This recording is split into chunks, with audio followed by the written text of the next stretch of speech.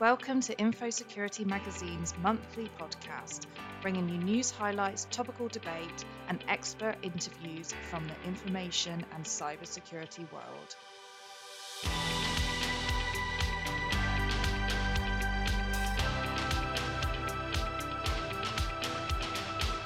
Hello, everyone, and welcome to this first InfoSecurity Magazine podcast of 2023. I'm your host, Beth Mondrell, editor here at InfoSecurity Magazine. And as always, I'm joined by our deputy editor, James Coker, and news reporter, Kevin Poirot. So happy New Year, guys. Welcome back. Hope you're doing well. Hi, Beth. Happy New Year, everyone. Happy New Year, both. Good to be back on the podcast, the first one of 2023. Amazing. Yeah. Starting off with a bang as well, as we're going to be diving into data privacy. So in January, there is Data Privacy Week, which is a global campaign which seeks to spread awareness about online privacy, which of course is becoming more and more important. And also, I think we can all agree it's like hitting the headlines a lot more in terms of data breaches and customers knowing what data they're handing over to big companies. In 2021, the National Cybersecurity Alliance expanded the campaign to encompass a full week from originally just having it on a single day. This year, Data Privacy Week is taking place from the 22nd to the 28th of January. So if you are wanting more information after you've listened to our wonderful podcast, you can head to the InfoSecurity Magazine website, and we're going to have a number of interviews and features that we'll be publishing online relating to data privacy. During this podcast, James and Kevin are going to highlight a couple of things that they've been exploring in the world of data privacy and some of the regulations surrounding that. Obviously, GDPR being one of the largest and most well known.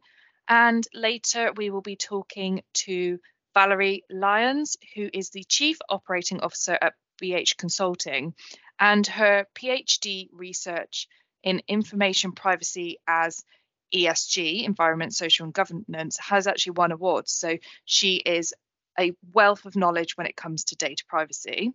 And she spoke to James about a range of areas in the world of data privacy, such as the real world impact of legislation and how she expects development of AI, and she gets a mention of ChatGPT in there as well, to affect our online privacy over the coming years. So stay tuned for that. But before we speak to Valerie, let's start with the InfoSec team. James, I know you wanted to have a look at GDPR. Yeah, surprise. GDPR is getting a mention on this episode. I really wanted to kind of highlight kind of the stricter actions being taken by regulatory bodies in regard to GDPR and I guess probably other data protection legislation that we're seeing as well. I think it's fair to say in the early years of the EU's GDPR coming into force, which was in 2018, regulators took a relatively lenient approach in those earlier years in terms of the fines issued. And that's not to say there weren't any significant penalties issued. We definitely saw that with the likes of BA and Marriott in the UK, for example. But it was a relatively low-key start. I think experts agree in terms of enforcement, probably to give organisations a bit more time to adapt to the regulations and get used to things. But we really have seen things ramp up in the past probably 18 months or so. And I think a particularly landmark moment came in July 2021 when the Luxembourg's data protection regulator fined Amazon a whopping 746 million euros. And this was for infringements regarding Amazon's advertising targeting system that was deemed to have been carried out without proper consent. This action really seemed to be the precipice for more fines being issued and also the value of the fines really ramping up. And so to highlight this, in the last issue of the InfoSecurity print magazine, we did a feature showing the top 10 list of fines issued for data protection violations at the time of writing, it must be stressed, as I think there's been one or two new ones coming in since then. But these included big fines against Meta for violations relating to personal data last year. One was for 405 million euros and another for 265 million euros. So I think it's clear that regulators are now really clamping down on GDPR. They're saying especially to big tech firms, that you've had more than enough time to adhere to these rules, and we're going to come at you hard when you do violate the rules. To underline this further, just this week, in fact, we covered a story in InfoSecurity magazine that the law firm DLA Piper found that the cost of GDPR fines surged 168% to over 2.9 billion euros over the past year, and that's across all of the EU's 27 member states, in addition to the UK, Norway, Iceland and Liechtenstein that also use the regulations. And just one other thing to mention, in that the UK, which has obviously now left the EU and has regularly been discussing sort of diverging from the original GDPR rules, but hasn't sort of happened at the moment. But their regulator, the ICO, has been sort of implementing an approach of scaling back fines issued against government entities, which is somewhat controversial given that there's obviously the huge penalties issued against private firms for similar violations. So, I think that's something definitely to keep an eye on in the area of enforcement going forward. Yeah, some of these fines do have eye-watering figures attached to them, definitely. GDPR has been, as you said, James, it's been around for a while now, so definitely regulators are a bit like, well, come on, guys, get with the program. GDPR was indoctrinated on the 25th of May. 2018. So if you've got Data Privacy Week in your calendar, add GDPR's birthday in there. And also for our UK listeners, the UK is trying to figure out its own version of GDPR under the Data Reform Bill, which Kevin spoke to a couple of experts about just before Christmas, actually, talking about their criticisms of the effort and what needs to be done and what needs to be focused on. So do check that out. Just search Data Reform Bill on the InfoSecurity magazine website. But Kevin, over to you now. I know you wanted to dive into passwords and how they relate to your personal data. Yeah, because what's more precious than our passwords when it comes to our personal data? We all know what happened during the Christmas and New Year's period, where LastPass has been suffering from a big breach, and it was like all over the news, all over the cybersecurity news at least. But what specifically caught my attention in this story is what followed that, because following the announced breach, a LastPass user filed a class action lawsuit. I think it was in early January of 2023. They filed a class action lawsuit against the password management provider for failing to prevent the breach. And while LastPass did say that the hacker still needs the master password to access the user's vault, the lawsuit points out that the hacker stole unencrypted personal information about users, including billing addresses, email addresses, or telephone numbers, along with website URLs assigned to each encrypted password. So the hacker could easily exploit this information to target LastPass users with phishing emails designed to scam them. Also, the story, as it was told by James on our website, the story has not only put LastPass under scrutiny, but also the use of password managers as a whole. So James has been speaking to security experts, and they were actually emphasizing the fact that those tools still remain a crucial means of protecting users and organizations against cyber attacks.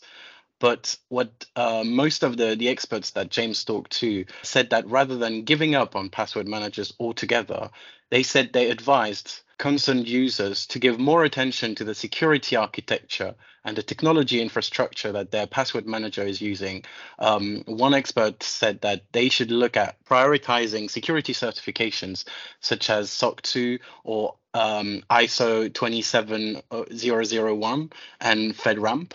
So do you look into that if that's something that you're interested in, and if you want to change your password manager, or if you want to get a new one, maybe that's something to consider. What I find interesting also in that comment is that it kind of follows a trend that I've been seeing, and we've been talking about it in the previous podcast, is that a lot of cybersecurity experts these days are not just saying, oh, we should, like, users should do this or should do that. They are actually trying to empower users and hold them accountable for how they approach cybersecurity and how they make privacy choices and how they choose the right tools. So that's definitely something that we've been seeing, and I find that interesting because we're all the master of our own lives, and it also is true for cybersecurity. Yeah, I think definitely people are more aware of where their data is going, how safe their data is. I think it's interesting that the class action lawsuit that you mentioned in your overview of what's happened does actually relate to privacy and the data side of things. The lawsuit has been made anonymously in the US, but I'm sure we'll see more of this come out in the not too distant future. But in terms of awareness of data and where it is and who's using it and how safe it is, I think that's something that we're seeing is really important now, not just to the cybersecurity community in terms of what tools they're using, but the consumers at large, really. So, James, let's head over to your interview with Valerie. How did that go? I know some of the things we've kind of touched on, you explored further with her. Yeah, absolutely. It was brilliant to catch up with Valerie. As you said earlier, she's so knowledgeable about the field of data privacy, and she gave a really good explanation of sort of the main trends that we're seeing in data privacy, but doing it in it's obviously such a big field to cover, but she does it in such an engaging way. So yeah, I really encourage people to listen to this interview, which is coming up now. Thank you very much for joining us for this month's episode, Valerie. I'd just like to start by asking you, what impact are you observing from the growth of data privacy legislation around the world on business behaviours? And are you observing any challenges relating to the effectiveness of these rules that you think need to be addressed? Hi, James. Yeah, thanks for having me. A number of challenges, I suppose, and areas of growth. The first, I suppose, would be increased investment in privacy driven by consumer awareness of data breaches. Now, obviously, that comes from mandatory breach disclosure rules and data protection legislation. But the challenge associated with that is really how much is enough. So, how much do we actually invest in privacy before we know we've achieved enough in terms of not just compliance, but beyond compliance? And then the other challenge associated with that is that leaves us, when we invest in privacy in such a way so as to become compliant, asking ourselves, just because you can doesn't mean you should. So often we have organizations doing things that are legally acceptable, but one wonders, should they really be doing it? So, even with the increased investment in privacy, we see organizations still breaching a sense of trust rather than a sense of compliance. That's the first one. The second one I see is an increase in the number of DPOs and privacy professionals, which has obviously come from the requirement in data protection legislation to appoint DPOs in certain cases. And this has led to a sense of full employment for many countries and many legal jurisdictions where privacy professionals are now in full employment. This is wonderful for anybody who's working in the sector. Wonderful for anybody coming into the sector. But the challenge, the challenge for organizations now is recruiting these people has become more complex because it's an employee's market now. And the cost of resource, that employee is now costing more because of the demand. So this has increased again. An additional investment cost has increased. And then finally, we see the use of privacy to engender consumer trust. And we see this coming from privacy as a CSR, a corporate social responsibility, and privacy becoming part of the ESG agenda, which is the environment, social, and governance agenda. But the challenge here is the looking good versus being good. This is a term that was created by scholars Chun and Aragadona, who were CSR scholars. They said it's looking good versus being good. So an awful lot of organizations are taking privacy and using it to make them look good. But if you look under the hood, it's not as good as it seems. So quite often, particularly when you look at organizations, large organizations, CSO reports, you see them incorporating privacy into their CSO reports. But when you actually look at what they're doing, it's just compliance, window dressed as something special, something that they're doing that's socially good. And so often you find that they're saying their compliance programs have been rolled out to all the organizations within their remit, but they have to do that. But they just write it in a way, and it's marketing really, they write it in a way that makes them look good rather than actually being good.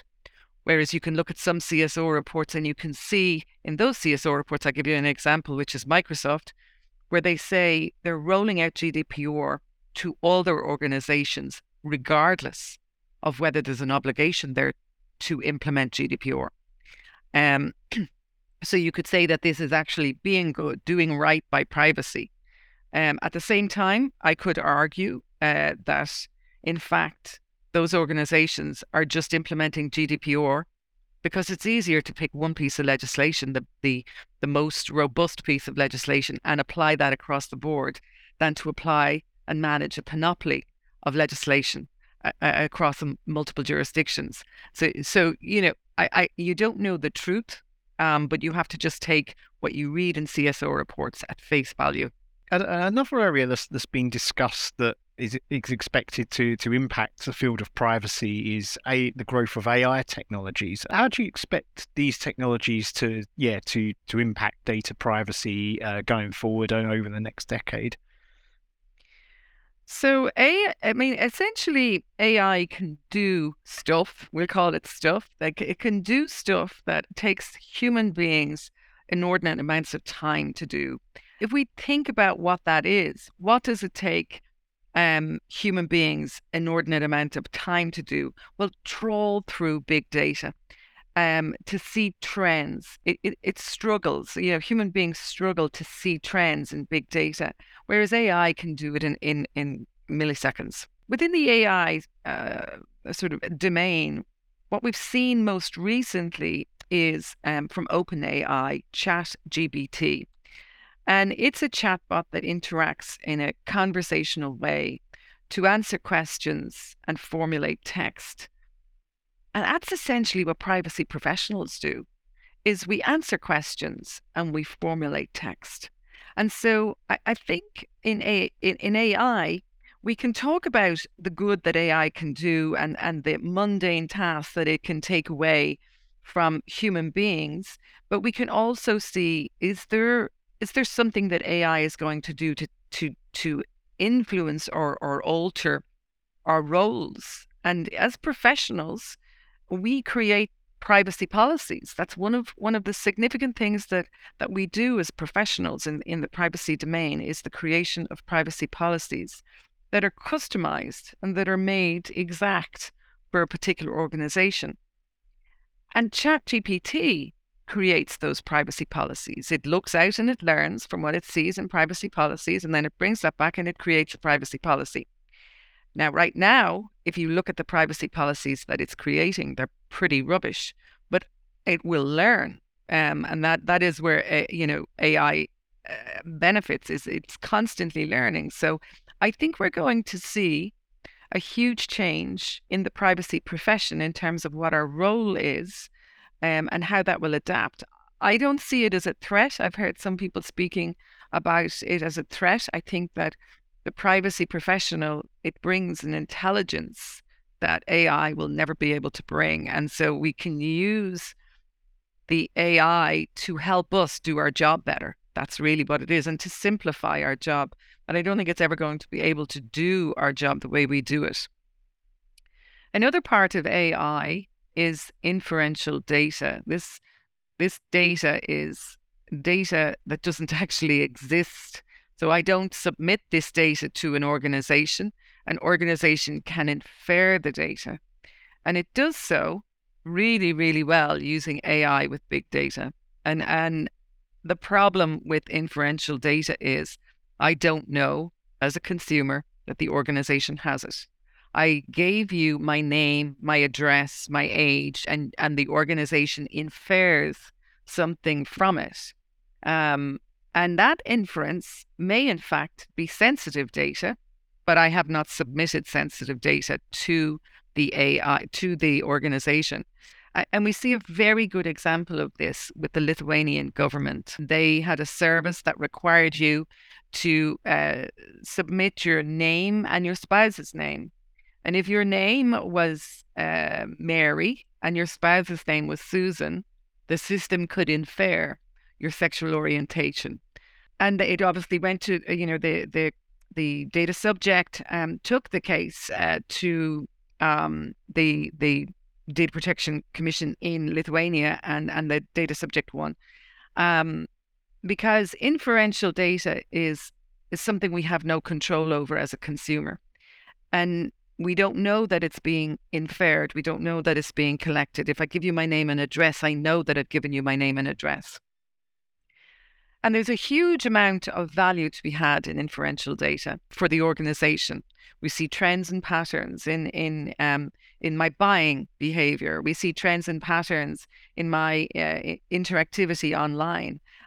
For instance, a really good example of inferential data being used for the better comes from Microsoft, who have created, again, it's using AI, the ability to look at your keyboard movements and your mouse movements to detect if you've got Parkinson's, early onset Parkinson's. And this has been correlated with medical tests for the same patients. So they've been able to link the two and say that this is actually a robust way of detecting early onset Parkinson's. How amazing is that? Alzheimer's too was another early onset Alzheimer's. And so that's a great way of using the data. But you need to think about the implications of collecting that kind of information. Without my knowledge, if you're going to infer something that's hugely sensitive, you need, in GDPR, you need a legal basis in Article 6 and a legal basis in Article 9. But if I collect data that is just my name and address, I don't need those two legal bases. I only need the one from Article 6. So we see complications in this space. And I think that AI is really going to open up that Pandora's box, and it's yet to be really resolved as to how do we manage that going forward. So there are two big areas I see from an AI perspective that are complexities that we have yet to resolve. Thank you very much, Valerie. And it's great to hear the potential positive impact of AI on privacy, as well as the concerns that there are. Let's hope that can be kind of used in the right way going forward. I also wanted to ask you about, have you observed a change in the way that we look and think about privacy in recent years from a consumer perspective? And what impact are you seeing this evolution, if any, or having on the real world? Well, if we look back to sort of the 1890, Warren and Brandeis, their seminal paper on the right to be let alone, that's where privacy sort of began. So where have we come since then? Well, that was about privacy, and what we're talking more often about is data protection. But we see that the two terms have become interchanged and interrelated. We use them interchangeably, as do I, but they are different. But we see now that we've moved from this right to be let alone in our physical selves to the digital selves and our digital footprint. And we want that to be let alone, but it wasn't what it was originally about in terms of privacy. So we've moved into this information privacy era, and now this digital selves era. I think the change, there's a number of changes. Organizations have changed towards privacy. People have changed towards privacy, and privacy itself has changed. That we used to talk about privacy as just plain old privacy, the right to be let alone. And now it's so much bigger than that. And it includes data protection, and it includes our digital selves. And surveillance and on-street surveillance and CCTV footage. These were things that didn't exist back in 1890 when the Warren and Brandeis wrote their paper. But people are changing as well. If we look back to sort of late 1916, Weston created segmentation. He created this thing called the theory of segmentation, where he broke the entire population into 3 groups. Now, you can argue that it's a bit arbitrary just picking 3 groups, but he did a lot of work on creating these 3 groups and created the fundamentalists. They had high privacy concern and high distrust, and then pragmatists, and then there were privacy unconcerned. So he said that the whole population could be broken down into these 3 groups. And at the time, that was probably right, because privacy was so much simpler, and we had a less digital self. I think now, if we were to create the segmentation and the work on Weston's theory of segmentation, we'd look and we'd say, in fact, we are all those 3 groups. Each individual has a fundamentalist view about perhaps their financial details and when they're online banking, but they have a privacy unconcerned view when they're just looking on the internet, and they have a pragmatist view when they want to buy something online. So we're no longer 3 different kinds of people. We're actually 3 different types of concerns, 3 different levels, depending on what it is we do.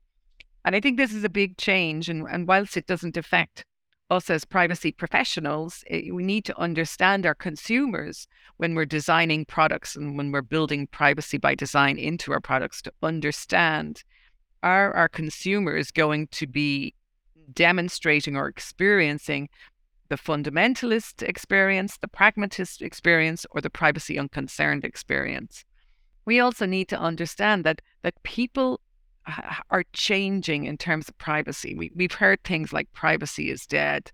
Privacy isn't dead. The expectation of privacy is changing, and we're changing our expectations. Age influences those expectations, our culture influences those expectations, or the national legislation landscape changes those expectations. So we have huge differences now between expectations for privacy, but that doesn't mean that privacy is dead. It just means that the influence that different factors have on us is changing. So for instance, why do we trade privacy, and what are the influences? We trade it for things. We get something back for it when we give it away as individuals. So we know from studies that sort of people in their early 20s will trade privacy to be social. They'll sell their souls for sociability. We know that those over 40s will sell their souls for a 10% discount and a loyalty card. And the boomers, for instance, will reluctantly trade their privacy. They're very cagey about being online and very uncomfortable. They've high privacy concerns. And so we see the boomers are probably the most reluctant to trade their privacy. And that's mainly because they don't understand where there's risk and where there isn't risk. So everything looks like risk to them. Where the younger people feel they know where there's risk and they know where there isn't risk. And so they feel they're very comfortable in that space.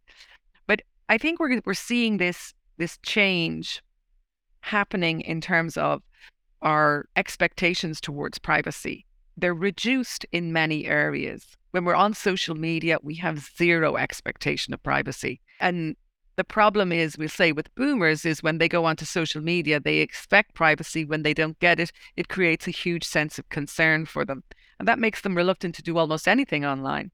As the boomers move out and the new generations move in, I think we're going to see continued change in that trend. And it's all about, I suppose, academic studies looking at what these new generations, their perspectives on privacy are, and we need to get that new insight in as those new generations come through, particularly into the workforce. But they're the big changes I see from the people perspective. And then from the organizations, they need to start thinking differently about privacy. Up until now, they've always thought of privacy as something that was compliance related. It was on the risk register. We see an awful lot of organizations now moving compliance out of the risk register, out of this risk department, and into the corporate social responsibility pillars. So we see it moving into privacy as a CSO or privacy as a CSG. For instance, to support that, in 2018, Forrester did a study and found that 28 companies in 2018 reported privacy as a CSO in their corporate social responsibility reports. In my study, which was in 2021, that moved to 65. So that's a huge jump, same index. And we're looking at the Fortune 100 index. That represents a huge jump in the trend for privacy. So what organizations view privacy as. And I think when we start to see privacy as a CSO, or we start to increase funding for it, we start to see it as a business enabler rather than a disabler. And we also get to communicate what we're doing as privacy professionals to a whole new audience, to the board, to stakeholders, because these are the people who are reading the CSO reports.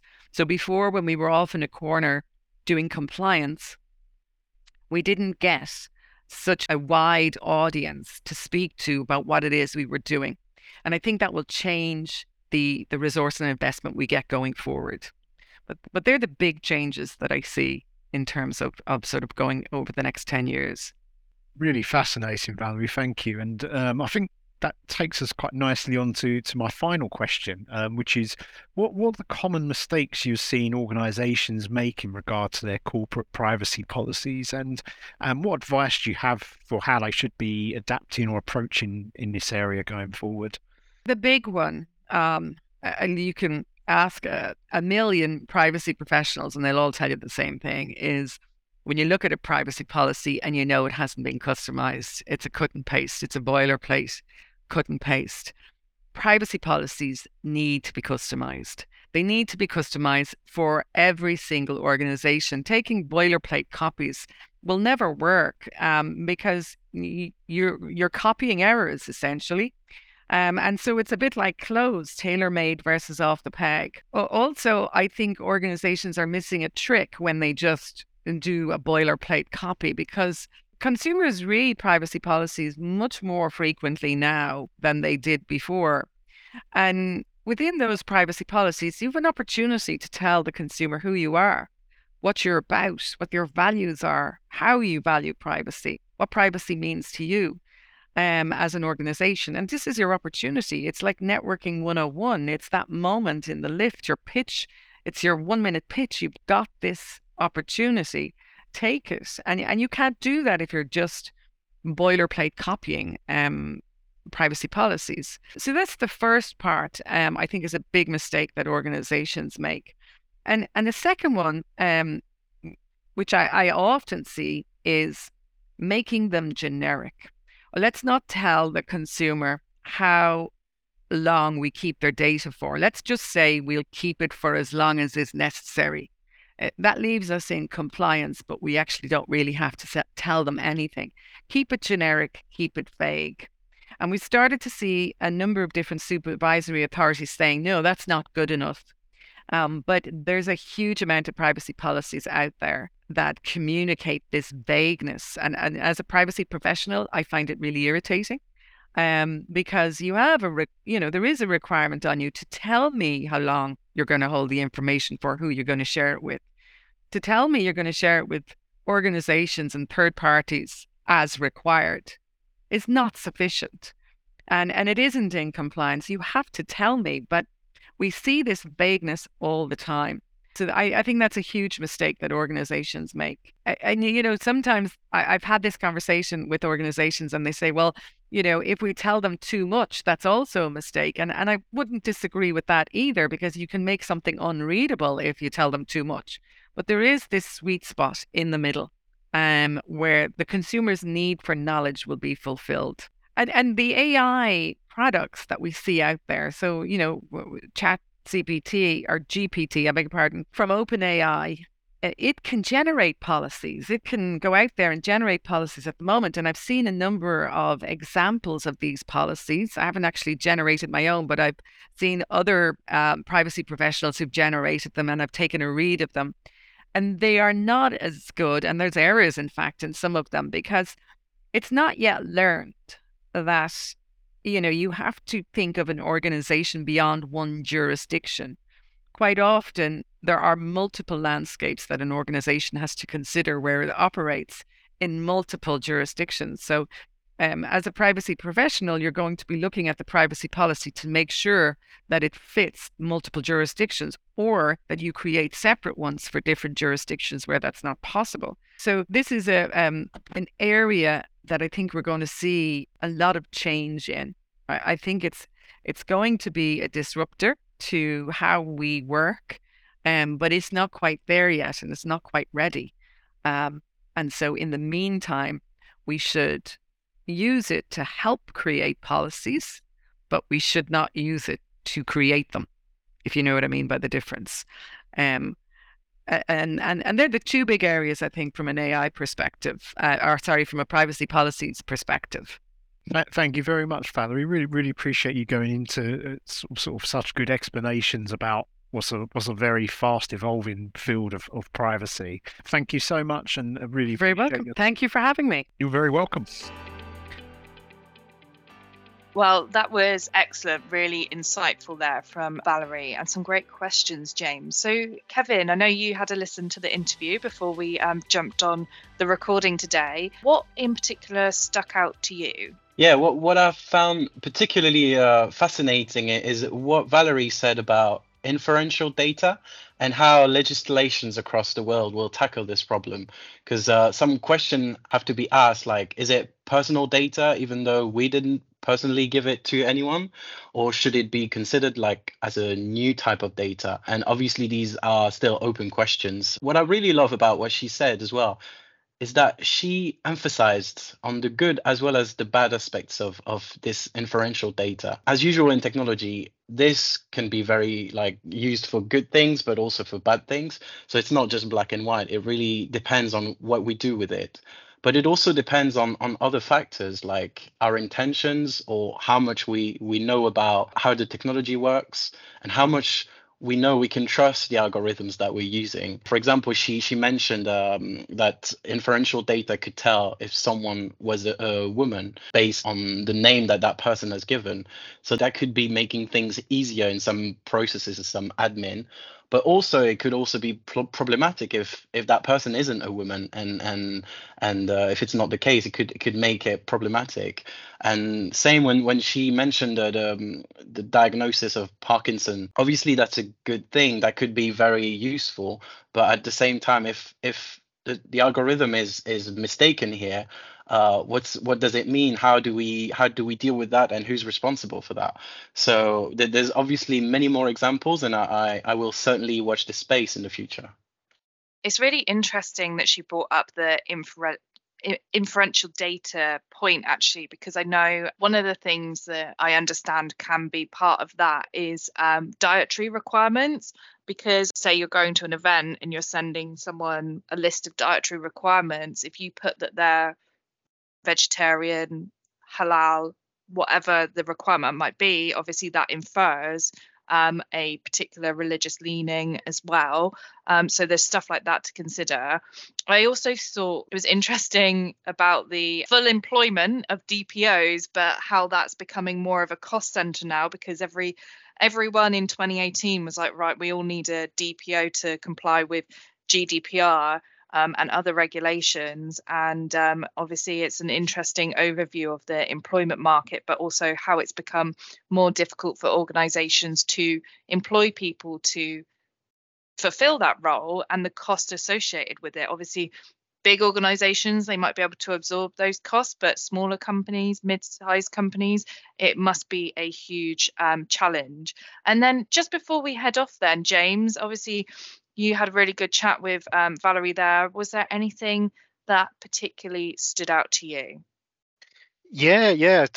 Sort of in addition to the areas that you guys picked out, I also found the part where she was describing the kind of changing consumer attitudes to privacy really fascinating. And obviously, as she mentioned, privacy is becoming so much more complex now compared to kind of the 1960s where she kind of started off the first research into this area.